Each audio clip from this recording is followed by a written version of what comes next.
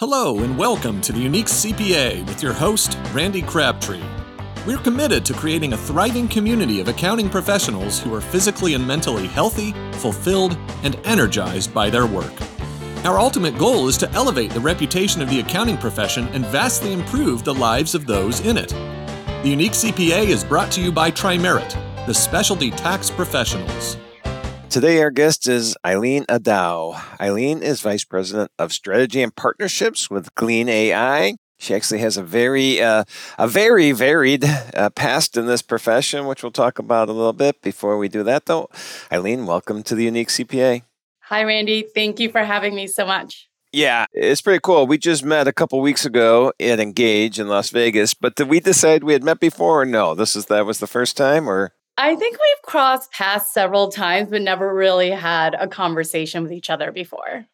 Well, and we didn't even know we were having a conversation. Well, we did, but we just ran each other at like the registration table or getting our badges, and we were both having a little trouble with our scanners or something. Scanners, yes. And I found it very ironic that after having that situation with you, that I kept hearing your name throughout the conference, and I'm like, I saw that name on a badge.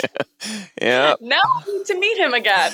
And then we just ran into each other just standing on the curbside while I was helping some people into an Uber, I think, or something. Wasn't that it? Yes, it was Scott and Dave Leary. Oh, that's right. That's right. So well, I'm glad that we met and we got this scheduled. So a couple things.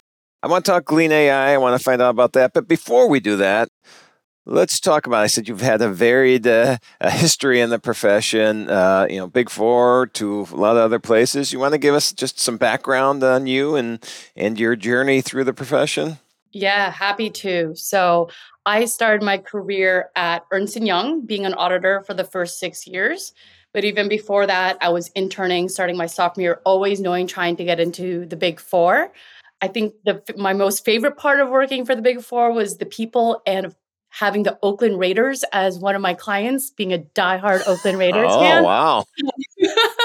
But mostly worked in real estate, and a few tech clients had an experience with an IPO, initial audits, carve-out audits, a lot of varying experiences, SOX during my time at Big Four. And then I had to make a big life decision. Most people decide to leave public accounting because they were done with it.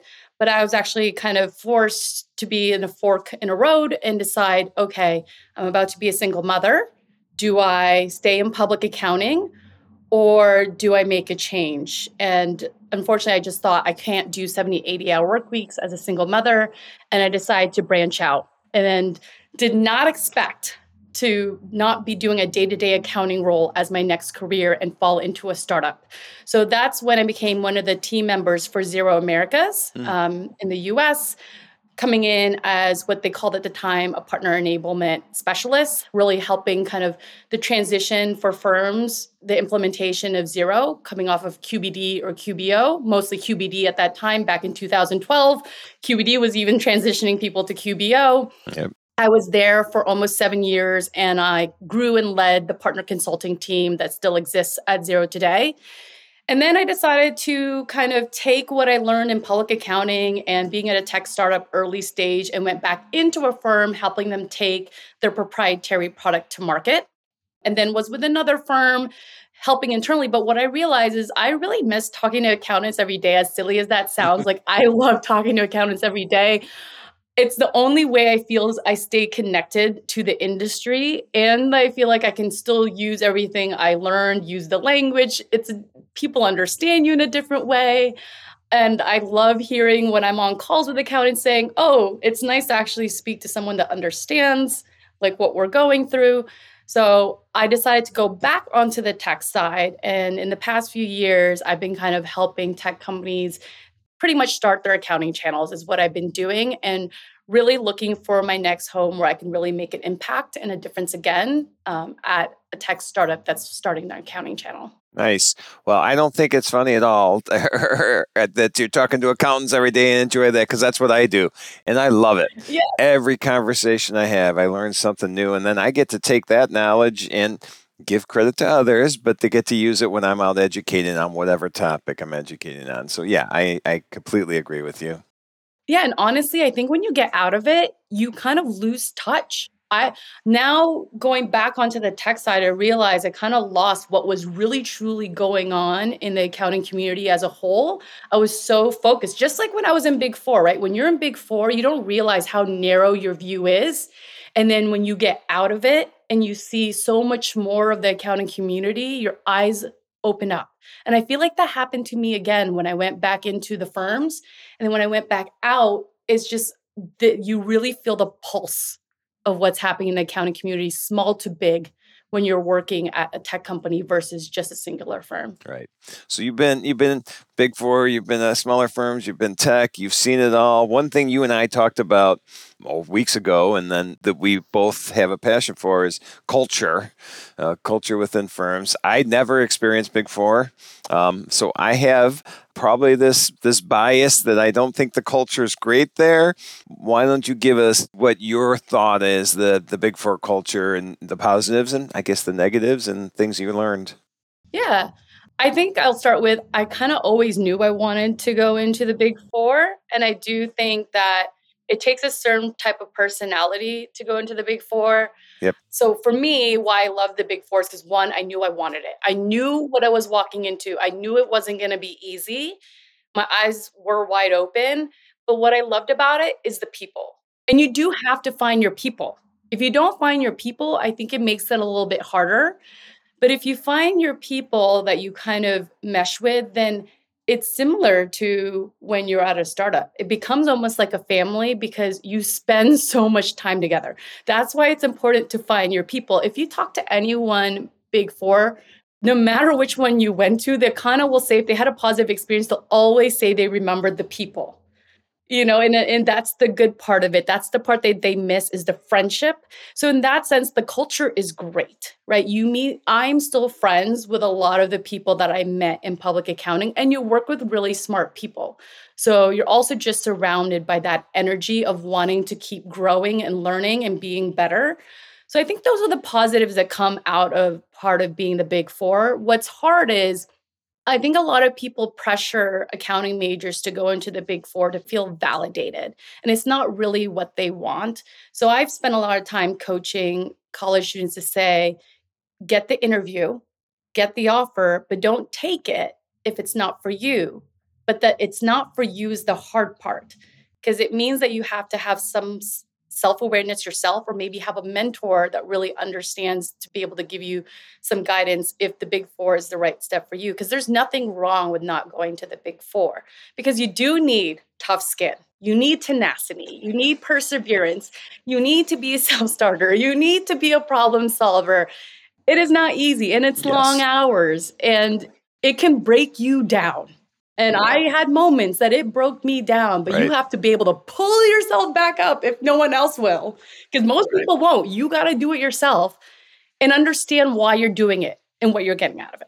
Yep. I guess the pulling yourself back up, the breaking yourself down is the part I don't like. I mean, I understand it, but I just don't like, and this is perception. I haven't been there. I haven't lived it, but that it is just, the billable hour and we need more and push and push. And for me personally, that's what has led to our profession having so much burnout. And I think I don't even know what percentage of people stay in Big Four.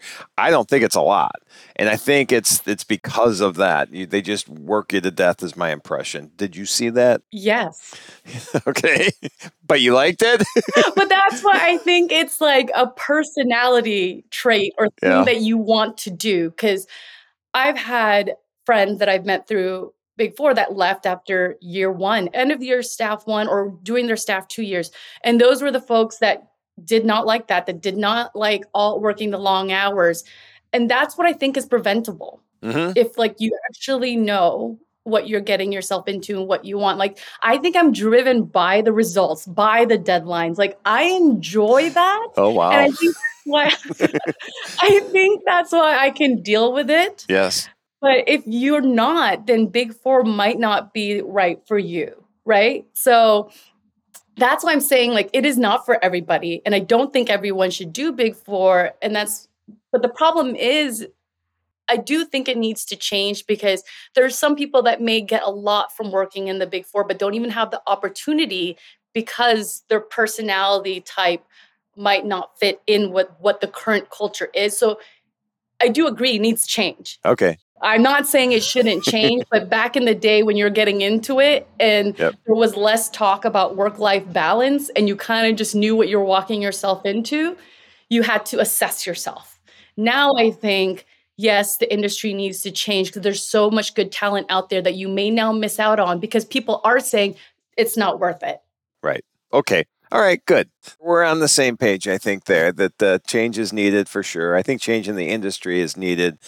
The thing that I've seen is that the changes are available. We can do so much to make this profession better from a standpoint of less burnout, better from a standpoint of working less, making me more, being more efficient, using technology. I was going to say, yes, exactly. To increase our efficiency. So I want to talk about that technology, but I also want to compare and contrast the culture that you experienced in Big Four and what you've experienced in tech startups. Yes. So I will say some of the things that you needed in Big Four were transferable skills into this tech startup. So I said, like, you need to be a self-starter, you need to be a problem solver. All those things are also very much needed in a tech startup, but you also just need to be agile. Mm-hmm. But I think the biggest difference was that I got to be my authentic self in the startup culture. Yep. Which I couldn't be in Big Four. Like I remember a moment very much so with a good friend of mine, and this is when I was still back in the Bay Area, and we were crossing the Bay Bridge, and we identified the exact moment that we felt like we were switching from our Big Four personality Really? to our regular everyday selves. And that's a problem. There shouldn't be two personalities playing. And when I joined the startup life, I remember very clearly when someone told me, one, I needed to kind of stop being so cutthroat, and two, that I could relax. And that part I loved the most about the tech startup role because I also still like to dress up when I started in the tech startup role. And people would ask me, why do you still wear heels? Why don't you wear jeans? I'm like, well, because this is what I'm comfortable with. But the good thing is people accepted that. Yep. They understood that. I Right. wasn't judged. I wasn't wearing jeans and a t-shirt.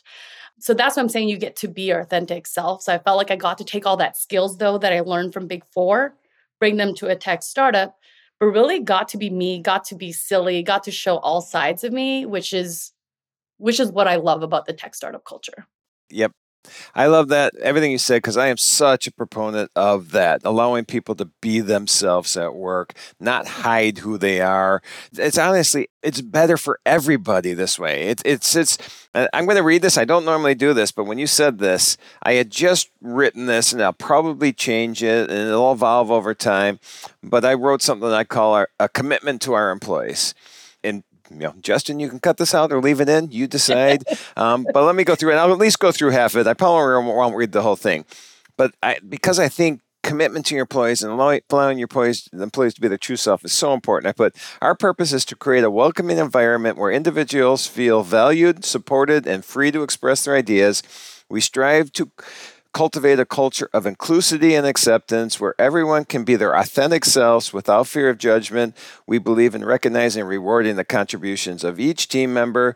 Moreover, we prioritize work-life balance to provide flexibility for individuals to live their life on their own terms. I am going to read the whole thing. We empower our employees to integrate their professional and personal aspirations seamlessly. Furthermore, we encourage and celebrate pursuing passions both within the organization and beyond. We support individuals in exploring new roles and even making significant career transition. Our commitment lies in fostering an environment where people can flourish and follow their dreams, whether they lie within the company or extend beyond it. Love that. I love that because happy people do happy work and they feel like they're not coming to a quote unquote job. Right. They do their best work. Everything you said in that statement, that's when people do their best work. And that's why I think coming to work as your authentic self is when you get the best out of people, find people's full potential, or at least find where you can grow their full potential. Yeah. That's when you build amazing teams. Yeah. And that for me personally, that's the most important thing. Our people are the most important thing. I honestly like to talk about, I'm interviewing myself. Sorry. But I like to talk, and this, I think we're on the same page, but I like Yeah. to talk about the fact that I started this company, or Andy and I started this company. It was a specialty tax firm, but in reality, we started with that.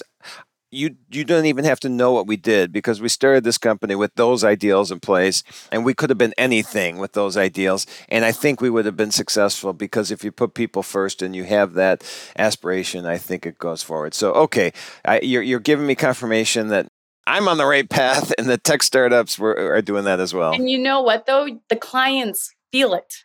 Oh yeah. So it starts there. And I think that's why certain tech companies, the accounting communities gravitate towards them. It's because of their people, Mm-hmm. right? And all their people exude that energy, and Yep. their clients feel it, and they gravitate towards those tech companies. Nope, I agree completely. All right, so look at us. We're on the same page with culture. We're on the Yeah. same page. All right, all right. People are important, and I agree with you completely. People are the most important thing. It goes out everywhere. It goes out. The clients feel it, and the same thing. All right, so I'm going to transition a little, because I could talk culture all day. But let's transition a little to, because I know one important thing to you was coaching, and how important that is, and what the Big Four, what you've learned there. And then I guess just why is coaching important? What have you seen? What have you lived? What were the positives? And what would you change from a coaching standpoint? Yes. I mean, and if I think back, coaching's been important my whole life, right? Because I've been an athlete my whole life. And coaching started having the right coaches at a very young age also made a difference. But if we just fast forward and really go into Big Four, I didn't probably realize it till a little later, really what the impact it had on me. But when I reflect back at my Big Four time, what I realize is that these young 20-year-olds are not being trained to be coached, at least not formally, right? In typical Big Four, you have 2 to 3 years of staff, depending on which Big Four you went to. At Ernst & Young, it was 2 years of a staff position, and then you become a senior. And the Big Four do attract top talent, top schools, top individuals, and they're great at what they do. But being an individual contributor doesn't make you a good coach or a good leader. Mm-hmm. And if no one is teaching you that, and now these early staff are in the hands of a third year, it makes it feel like their careers are in the hands of someone that's been in the profession for 3 years. Right. And I say that because I had an experience as a staff one in my very first interim audit, where a senior handed me an invoice related to fixed assets and told me how to audit fixed assets. And I must have had a confused look on my face, because then he ripped the invoice back out of my hand and said, "Forget it. It'll take you 20. It'll take me 5." Oh. And in audit, time is everything. Right. But the thing is, like, I was never coached. I never got to ask questions. He made a judgment based on my face. And this person was a very well-respected senior in our office and was known to be very smart. But because of that, I got a low rating, and I was unassigned for many weeks. Again, back to the culture and the tenacity. This is me picking myself back up. Yep. Having to go to every manager, almost like knocking on their door, "Give me an opportunity. Please give me a chance, because if you're unassigned too long, there's going to be a way out the door." And I got lucky that someone really needed help, which happened to be an IPO, which I didn't know at the time. But the senior manager on that account really took the time to teach me, answer my questions, coach me. And it made a huge impact, because then I was doing the status update calls with their VP of finance, and they didn't even know I was a first year. Wow. That made such an impact. So then fast forward to when I became a leader in a tech startup. So, and actually, let me rewind a little bit. So Sure. since then, I always wanted to find the leaders at Ernst & Young that I knew were good coaches and teachers. And I attached myself to their engagements to have a better experience. I learned early on Oh yeah. how to do that. I think that might be part of your growing up as athlete too, because you're always pushing yourself. You're always trying to find the better ways to do it. That's pretty cool, though, that you learned that early on. Yes, it's so critical. So then when I became a leader in in the tech startup world, I remember the first time I was kind of forced to hire someone that I didn't think was too qualified for the role. And I didn't spend too much time with them. And I mean, I was their manager, but I was simply that. I was their manager. And Mm-hmm. then a year came by, reviews came, and I was kind of told, maybe you should let that person go. And I was like, I can't do that. And they questioned me, like, why? You didn't really want to hire this person in the first place. I said, because I can't genuinely tell you that I've spent the time to coach this person. And I couldn't, in my goodwill, do that to someone because I wouldn't want that to be done to me. So then I took the time to actually coach that person. But coaching is just one step of it.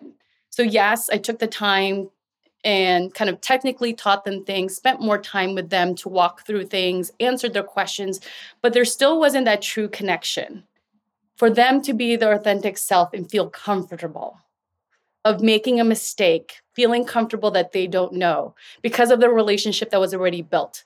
So I did a team building event and made sure that I really spent time one-on-one with this person to Mm-hmm. really, for us to get to know each other, to feel comfortable.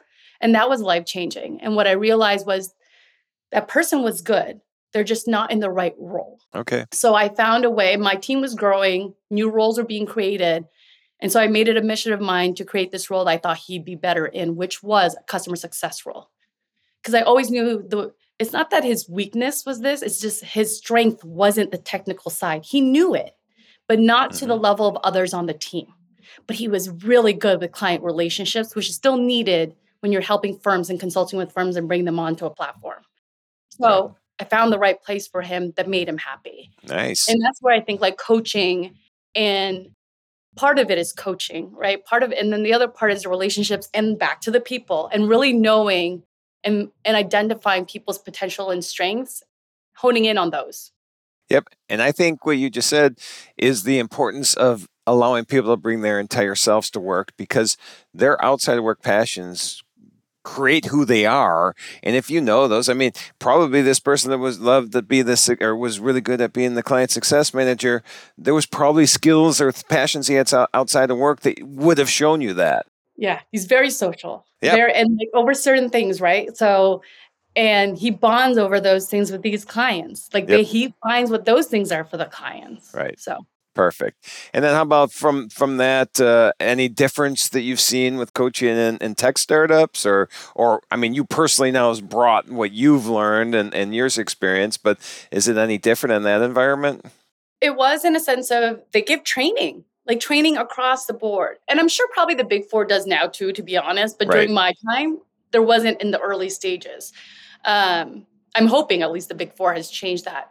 So even as a first year manager, this is what helped me. We came in and everyone did DISC training. So for yourself, and then how to use the DISC profiles to identify how people are.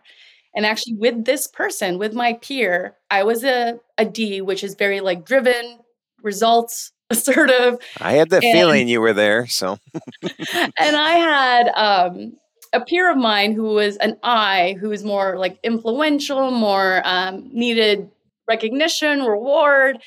And I was telling her how I would give feedback to this person that I just told the story about. And mhm. she was like, "Did you say that to him?" And I said, "Yes." And she's like, "I would cry if you told me that." Because I also identified this person to be an I. And that was an eye opener. So those trainings are helpful. But I Yep. think you have to want to learn other ways. And I'm not saying this is the only one. But what I liked about tech startups is they did invest in the people. So that meant training for managers. Another one they provided training for is how to interview. That one I think is also important because you have so many courses on how to be the interviewee, but no one trains like how to be the interviewer. Right. I love this training, which totally changed my approach on how to build teams and how to interview because they taught how to interview based on characteristics. Because the first question the trainer asked was, what do you look for in top employees, your top team members? What do they have? People write characteristics down. The top thing on their list isn't Excel Yeah. or Right. Google Sheets. So, and you kind of interview for those skill sets instead of people's character. Yep. And so that changed also. So I think the beginning of how you bring a team in and then the coaching when they're in makes Yep. a big impact, which is Yeah, different in tech. that's great. We did as a company the Clifton Strengths Finder, and that we did last fall, and we kind of identified there's 4 domains: executing, influencing, building relationships, and strategic thinking. So we knew this last fall, but that by itself didn't tell us a lot. We knew who was what, but we really didn't even like break into groups to see who really fit into those groups. But that was stage 1. We just did stage 2 last month of where we got deeper into it. And we were all together in one room, and the coordinator of this program who came in and was talking to us separated us into 4 corners of the room based on where you fell into. And it was really just that alone was eye-opening, because I was in the influencing side. And then I looked around the room at the executing, the relationship building. That was my second, was relationship building. And then the strategic thinking and the executing were not my top 2. And I knew, not that that's bad, it just means that's my lower. But I looked around the room and I go, man, if everybody in this room was like me, we would go nowhere. This company would be nothing. I need those other 4 to do what we've done, because, out influencing, well, that's great. You build relationships, but you don't get any work done. Looking at the strategic thinking and the executing, it just brought together how important all these different personality traits and skills were. And each one is unique and each one is important, but we need all of them. We need every person to be successful. Yes, I 100% agree. Like, you need well-rounded teams. To your point, you can't just have all Randys. No, that would be bad. That would be very bad. So, I do. And that's part of, I think, the interview process too, is that's how I think people create amazing teams, because they realize that it's just people need to complement each other. There's nothing wrong with having differences. Yep. You need those differences because that gives you the diversity of thought. Yep. For sure. And speaking of diversity then, wow, good segue you set up there for me. Very nice. I know you've been active with DEI for a long time, and why don't you give us your background in that and what you've been doing? Sure. And I think actually probably back when I was involved, it wasn't really called DEI. Right. It probably was just diversity back then, but it was more so that I got involved really early on in my college years. And honestly, probably because I needed it for myself. Being an immigrant, being born in the Philippines and having parents that really didn't know how to manage the business world, because neither of them were in business per se when they came into the US, and actually frowned upon the fact that this is the route I wanted to take. I had to figure out how to get my foot in the door. But even little things, like I ate with a spoon and a fork. I didn't know how to do dinners. I didn't know how to look at table settings. And no one I probably shouldn't admit that, but I didn't. So the first organization I found was called Inroads, and it was a minority internship program for college students, and you had to apply an interview to get in. And they actually put you in a talent pool that teaches you all these things. Etiquette, dinner etiquette, resume writing, interview skills. They teach you everything. And then they put you into a career fair. So you're not an inroader until you land an internship. So they give you all the proper training and say, okay, we gave you the training. Now we're going to put you out into the real world and you got to try to land something. But the good thing is they were paid internships. So that started it off where I met my advisor at the time. Was part of an organization called NABA, which is the National Association of Black Accountants, which she kind of just told me, you're joining NABA as well. I didn't really have an option, but it was life-changing because I knew I had to get my foot in the door. Yep. But I don't think I really knew how important networking was till I got in these organizations and the amazing support that I received through these organizations. So in college as well, I joined NABA. And actually my best friend and I, she went to Deloitte, we went to a small private school in California. We would stand in our quad area and try to recruit other minorities to join this program and recruit people to be accounting majors. Wow.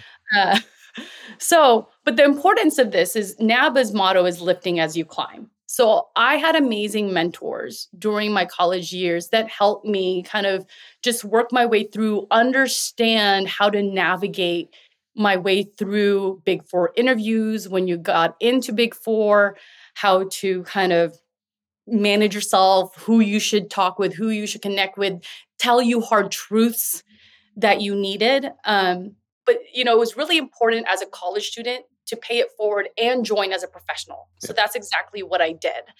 And I was part of the professional board in the Greater San Francisco chapter. But alongside that, kind of the student aspect was really important to me. So the first thing I did was my mentor, I took over for her what they called Elements of Success for NABA, which was a Saturday that started at 8 a.m. where everyone that's in the local student NABA chapter come and you learn about resume writing, how to dress, how to interview, all in one day. And even on that day, you come in a suit. And it's hard truths. Like I would have to tell Black men to not have braids if they want to get into the Big Four. And my mentor liked to use me because I had a piercing at the time that she would always call out and say, Eileen couldn't wear that piercing when she interviews. Like that's kind of when you first had to learn, in a way, not your authentic self to land the job, which is sad. Yes. I hope those sessions don't ever have to be taught again. Yeah. But that is what happened. But back in those days, it was what's helping us to get in the door. Yep, understood. And I'm hoping that the braids, the piercings, the tattoos, whatever it is that makes you that might be different than, well, I shouldn't say it like this, but I will. Somebody that's been in the profession for 40 years probably doesn't think that that's what the professional looks like. Hopefully that has changed, and hopefully we don't have to, worry about that as much, but I know it's still out there. Yeah, it definitely was. And I do see the shift. I see it shifting, and I hope it continues to shift. But that's one way I kind of gave back in a sense of DEI. Yep.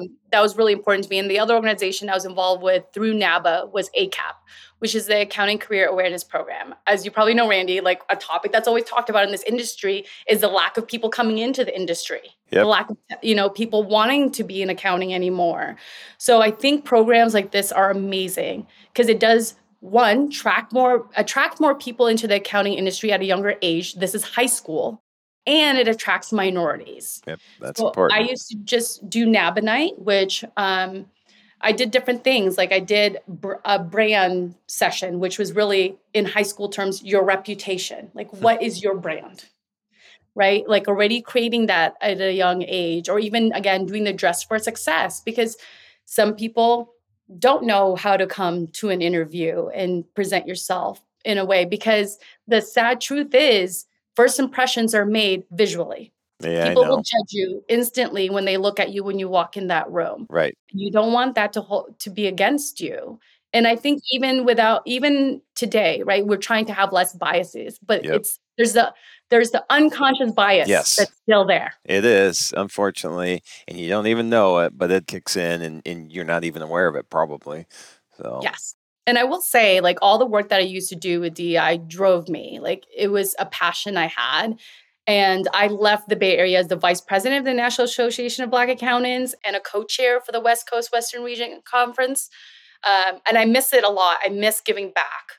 And so one thing I have on my personal goal this year is to get back involved in my local NABA chapter in the greater Hartford area and start giving back again and really making a difference again in that community. Well, your D is showing through in the DISC assessment. Definitely driven. That's what the D stands for, right? Is that right? Yeah, one of it, yes. Okay. Well, it's definitely showing through. So we actually completely skipped over Glean AI, but I want to get to that now because anything that has AI in the name is obviously the talk of everything right now. So why don't you give us what Glean AI is and what you're looking to do, and as you as the strategic partnership and alliance or whatever it was called, strategic and part. You can explain it better than I can. Tell us about Glean AI. No worries. Yes. So I joined Glean AI, I think 4 months now, and I was brought in as the VP of Strategy and Partnerships. There you go. Yes, but really focusing in 2 areas right now. the major area is really to build the accounting channel for Glean AI, because Glean understands the importance of accountants and what their role is in businesses in general, and how we can make an impact in businesses through accountants. But Glean AI, yes, it does have that catchy term AI. We actually do use AI. So what we are is an intelligent AP platform. So what that means is, yes, we do the AP workflows, the AP automation to be able to pay your bills and track all the AP related to a business. But we also give insights, which is the intelligence and the AI piece. A lot of AP systems out there do OCR, and they read what we say the header of invoices, which is kind of vendor name, invoice number, invoice date, due date, amount. But we actually read the line items on an invoice, quantities, dates within the body of the invoice. And because we're able to take that and put it through kind of large language models and train it, we're able to give insights on the invoice level and line item level, so that it is, to me, I think you can use it, one, to be able to start conversations with your clients, and also just make you aware of things without having to dig down into the data, without having you to export into Excel and like kind of analyze it all yourself. So you actually save time. And I just think there's great talking points, because we do things like identify when renewals are coming up, especially if they're auto renewals. So it's like, okay, time to have a conversation with the client about this vendor. Are we even using these licenses? Should we renew? Should we not renew? But we also do help with the efficiency part, because we identify potential accruals, and then you can book them. I remember when I was an auditor, accruals were a big pain point of mine, looking through Excel spreadsheets to see if it was accounted for cutoff. So like having this is great. And then I think another big winner that I've seen accountants give such good feedback on is our prepaid amortization schedules. We generate those for you, and then they can be booked into the GL. Nice. So the AI piece is really the ability for us to read the invoices and give you insights that are actionable, whether that's for efficiency purpose or for client conversations. Perfect.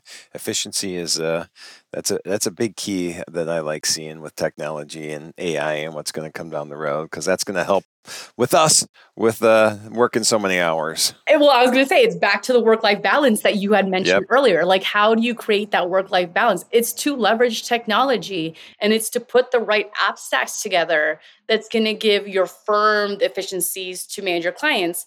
But I also think it's the mindset, right? Like, people need to get away. And I would say the industry has done a lot better of getting away from the billable hours mindset, right? Because hopefully. And they're the ones that I think that are a lot less adaptable to technology, because they're like, I can't bill as much. Well, you have to take the time to switch to value-based or fixed pricing. But that is when efficiencies matter, because every minute you spend with a client will decrease your margins if you're not using the right technology to make sure that you have those efficiencies in place to do that type of pricing model. Yep, I completely agree. I think it's the biggest thing we need to get fixed in our profession is the selling of hours. How do you think we do that, Randy? Sorry, now I'm flipping it over to you. How do we do that? It's education. It's all education. It's just show. People don't understand. How can I charge for this? How can I only spent 2 minutes on this. How am I going to be able to charge for this? Well, because there's a value to what you just did, and you just need to, show the value of that. And once you do, hours don't matter anymore. And people get concerned about, well, are we profitable on this job or that job? And what's our realization? You know what? Look at the overall.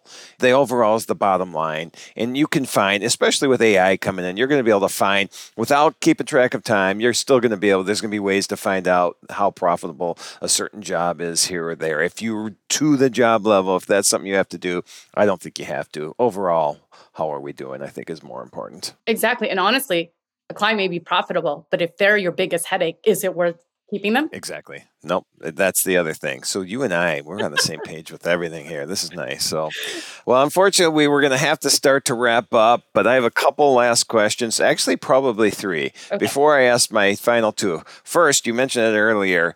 You grew up an athlete. I'm curious. What was your athletic endeavors? Sure. So I was forced to play sports pretty much my whole life.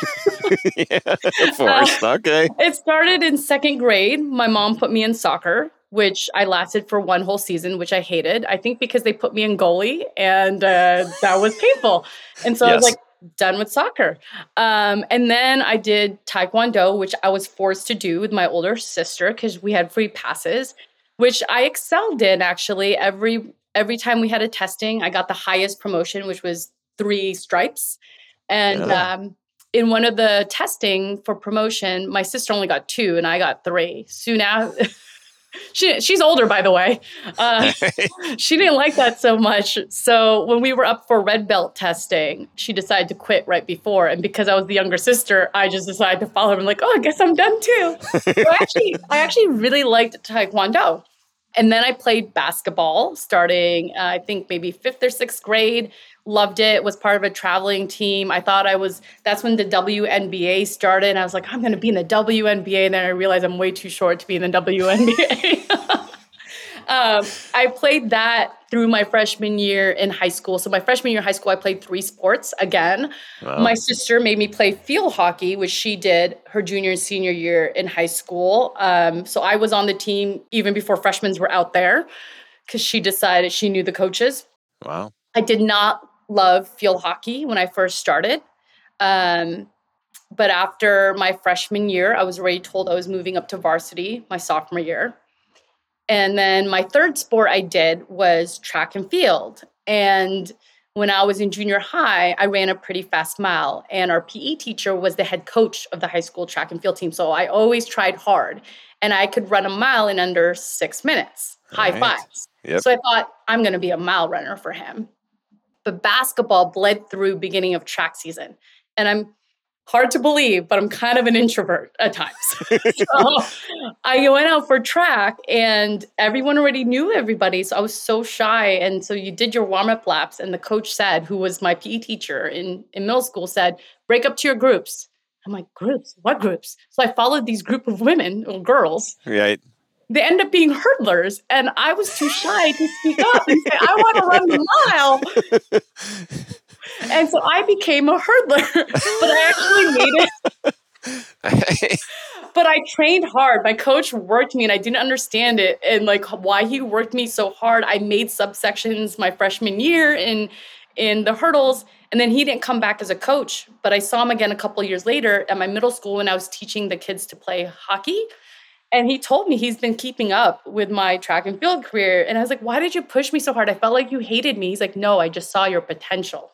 Nice. Coaching. So coaching. And so I ended up coaching other girls that came onto the track and field team that won 2 hurdles because we never got a hurdle coach again. And for field hockey, when I was going into my sophomore year, we went to a camp. I was identified to try out for Futures, which is the Junior Olympics training program, which I didn't love field hockey, so I didn't even want to do it. But my coach filled out all my paperwork and said, you're going. Yeah. And you're going to tryouts at Cal Berkeley. I'm from a small town in Northern California. It was so scary to do this. I was like, there's no way I'm making it with all these top women, top girls. And I made it. Wow. And so my sophomore year, I was running track and field and driving 5 hours on the weekends to go play field hockey 8 hours at Stanford. So it was, hard work and the athleticism. And I played field hockey all the way till I was 32, I think it was, when I moved to Denver. And I still have my sticks, been trying to find a league ever since. I can't find one in Connecticut for adults, but my son picked up tennis. So now I'm starting to pick up tennis lessons because I need a sport in my life. Nice. Well, apparently you ended up liking the field hockey if you played till you were in the early 30s. So, well, so the last 2 questions then, and I love that story. And this might be one of the answers you give, but we talked about work and we actually talked about your athletic career. But when you're not working, whether you're outside of work passions, what are those things that make you that you're allowed to bring to the office? I know this isn't going to be on the camera, but just dance. Oh. Dance is my other passion. Really? I think that if I was allowed to have taken dance lessons when I was younger, man, I mean, I did again, I'm from a small town called Yuba City, home of the Honkers. Okay. I mean, just the name of that probably should tell you a small town. But I saw a flyer one time to sign up for a hip hop class, and I did it, and I was was hesitant, but then the class never even happened because not enough people signed up. Oh, all right. But I always loved to dance. I didn't always know how to dance when I was younger. I got made fun of, but then I kept at it.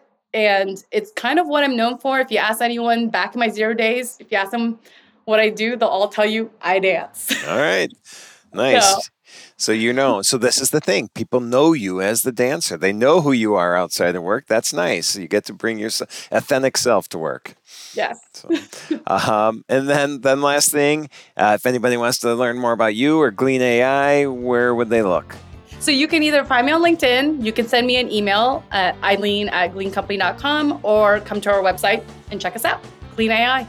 Perfect. Well, Eileen, this was a lot of fun. I enjoyed the conversation. I'm glad we had decided to get this scheduled and get it done quick after we met. So this was a lot of fun. Thank you.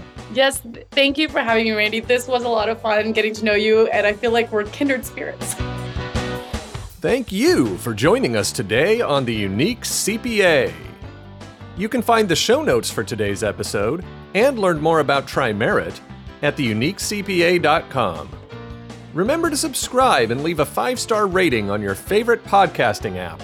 And join us next time for more expertise and insights on the Unique CPA. Professionalproductions.net